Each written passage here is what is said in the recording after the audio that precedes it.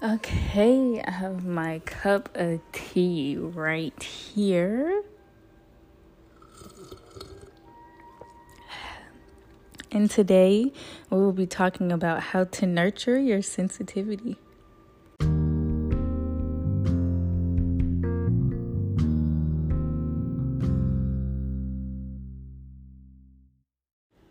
Welcome to the tea house. Allow me to pour you a cup of tea while you settle in. I am your host, your guide, Tiffany K. As you guys already know, I have my diffuser going over here with Valor and lemon, and it's supposed to be almost like a pink lemonade. It's one of my favorite blends, and as a reminder to myself out loud, I have to actually get some more lemon essential oils because I am low. And of course, as you guys already know, I got my tea in hand, and today we will be talking about how to nurture your sensitivity.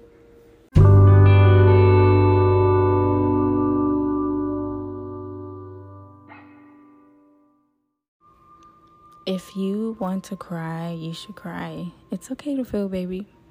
My husband said to me one evening a few months ago, his eyes locked on mine.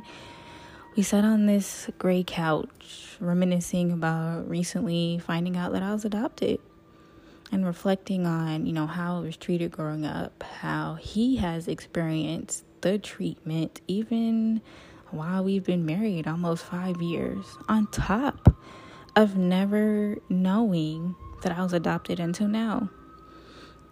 This evoked feelings for me, complicated feelings, some feelings that I hadn't really identified with growing up, including things like extreme sadness, anger, and then my emotions were kind of just suddenly pouring out of my mouth without permission.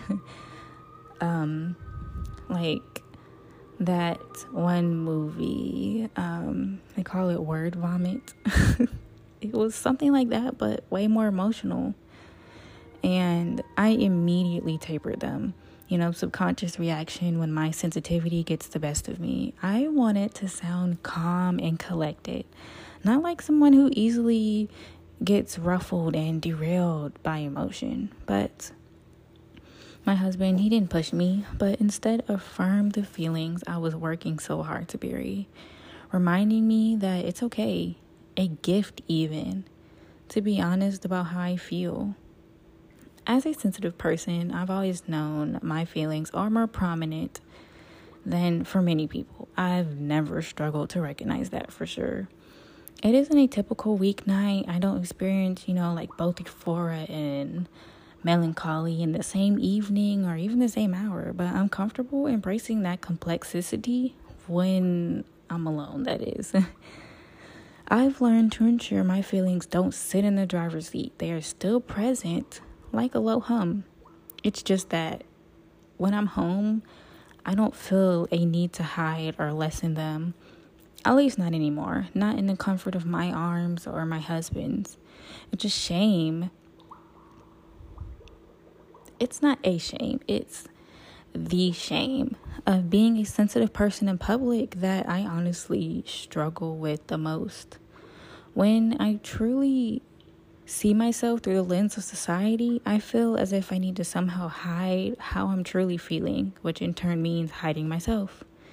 And the goal is to seem stronger to others, or at least unmoved, especially by something as fleeting as a feeling.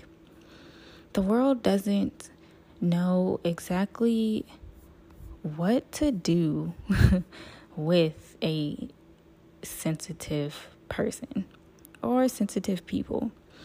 Thus, we often feel like we're out of place or there is something wrong with feeling too much. And we often equate this with being too much. Sensitivity is less desirable than strength, or so we hear. In response, we learn to hold back, trick ourselves even when we're around others.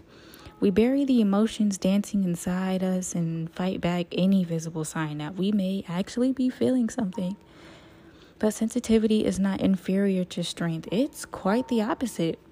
Our strength lies in our ability to be true to who we are and our ability to nurture that truth. both when we're alone and around others. For sensitive people, this looks like nurturing our feelings and encouraging them forward. The only question left is how?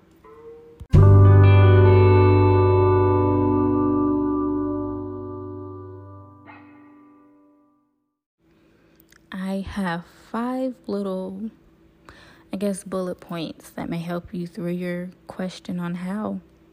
1, allow yourself to be sensitive. Give yourself permission to be a sensitive person and embrace this part of you without shame. You are sensitive.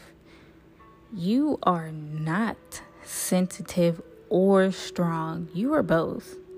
Your sensitivity does not take away from other parts of you, but rather shades the entire picture, making it all the more beautiful and unique to you. The moment we allow ourselves to be who we are without judgment or a need to fix our feelings, we begin the journey towards self-love and acceptance. Try positive self-talk. That may help. According to psychologists, the practice has emotional wellness benefits. And over time, these messages become internalized, shaping how we see ourselves.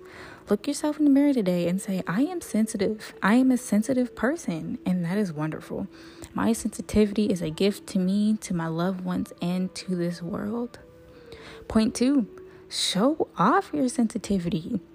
Once you begin feeling comfortable in your own skin, give yourself permission to just be a sensitive person in public. Cry when you need to. Express your joy and share it with others. While this may feel uncomfortable at first or even scary, exposure will help you to minimize this fear. Remember, you're being true to yourself, and the world deserves to see your sensitivity in all forms. Likewise, establish boundaries for yourself and hold to them without shame. For some sensitive people, loud noises or large crowds can feel rattling, so practice excusing yourself from situations when necessary, or speaking up when you feel overwhelmed. A simple request like, hey, is it okay if we turn the music down? Is a polite way to advocate for yourself while respecting that not everyone around you is as sensitive to their environment. 3, lean into the sad and sappy stuff. Here's your permission to put on that dark and moody playlist despite it being sunny out, or to watch the movie that always brings up tears and existential questions. For sensitive people, sometimes it feels good to feel sad, and that is okay. I've learned that when I nurture this particular emotion or any feelings that fall under the umbrella of melancholy, I create more space for the lighter feelings to flourish since I'm not suppressing the heavier ones. Plus, I think it's Harvard Health says crying is good for you, as tears flush stress hormones and other toxins out of your system. So baby girl, cry away. Just remember, again, that not everyone around you is a sensitive person, and they may not want to join in the afternoon sad sesh. Respect those boundaries, just as you hope they would respect yours. And remember, just as you love to feel all of your feelings, other people aren't quite wired to feel those things so deeply all the time. We can honestly learn from one another. Point 4, I say, is to find a freaking therapist. One of the best ways I've nurtured my sensitivity is honestly finding a therapist, specifically one who is quite literally paid to listen to me.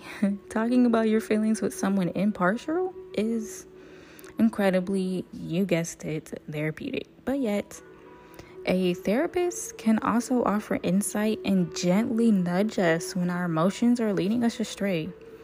Nurturing our sensitivity isn't only about leaning into our feelings, it's also about leaning to question them. Learning to question them, especially when they aren't showing us the complete picture.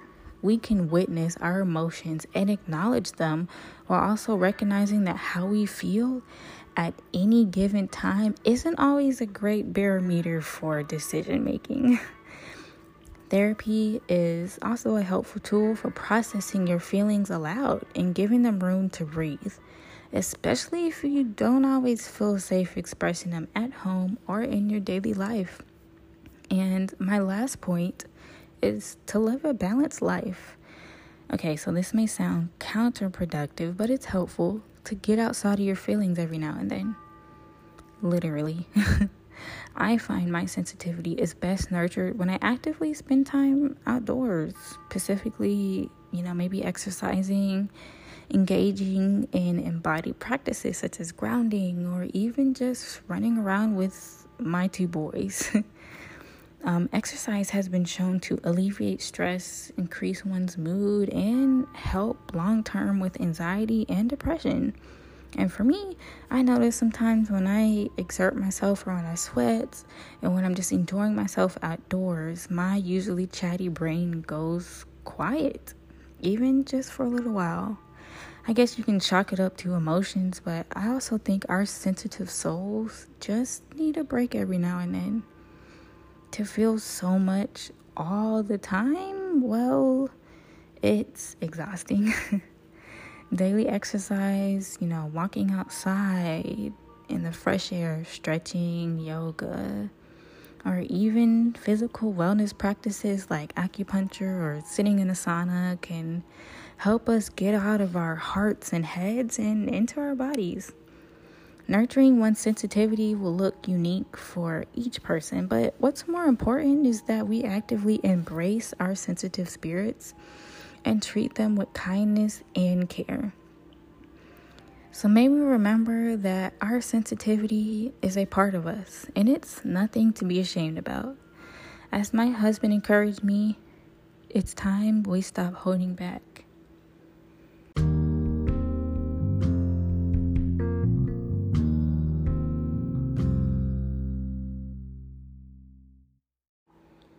Thank you for coming to the tea house, for sharing a cup or two with me.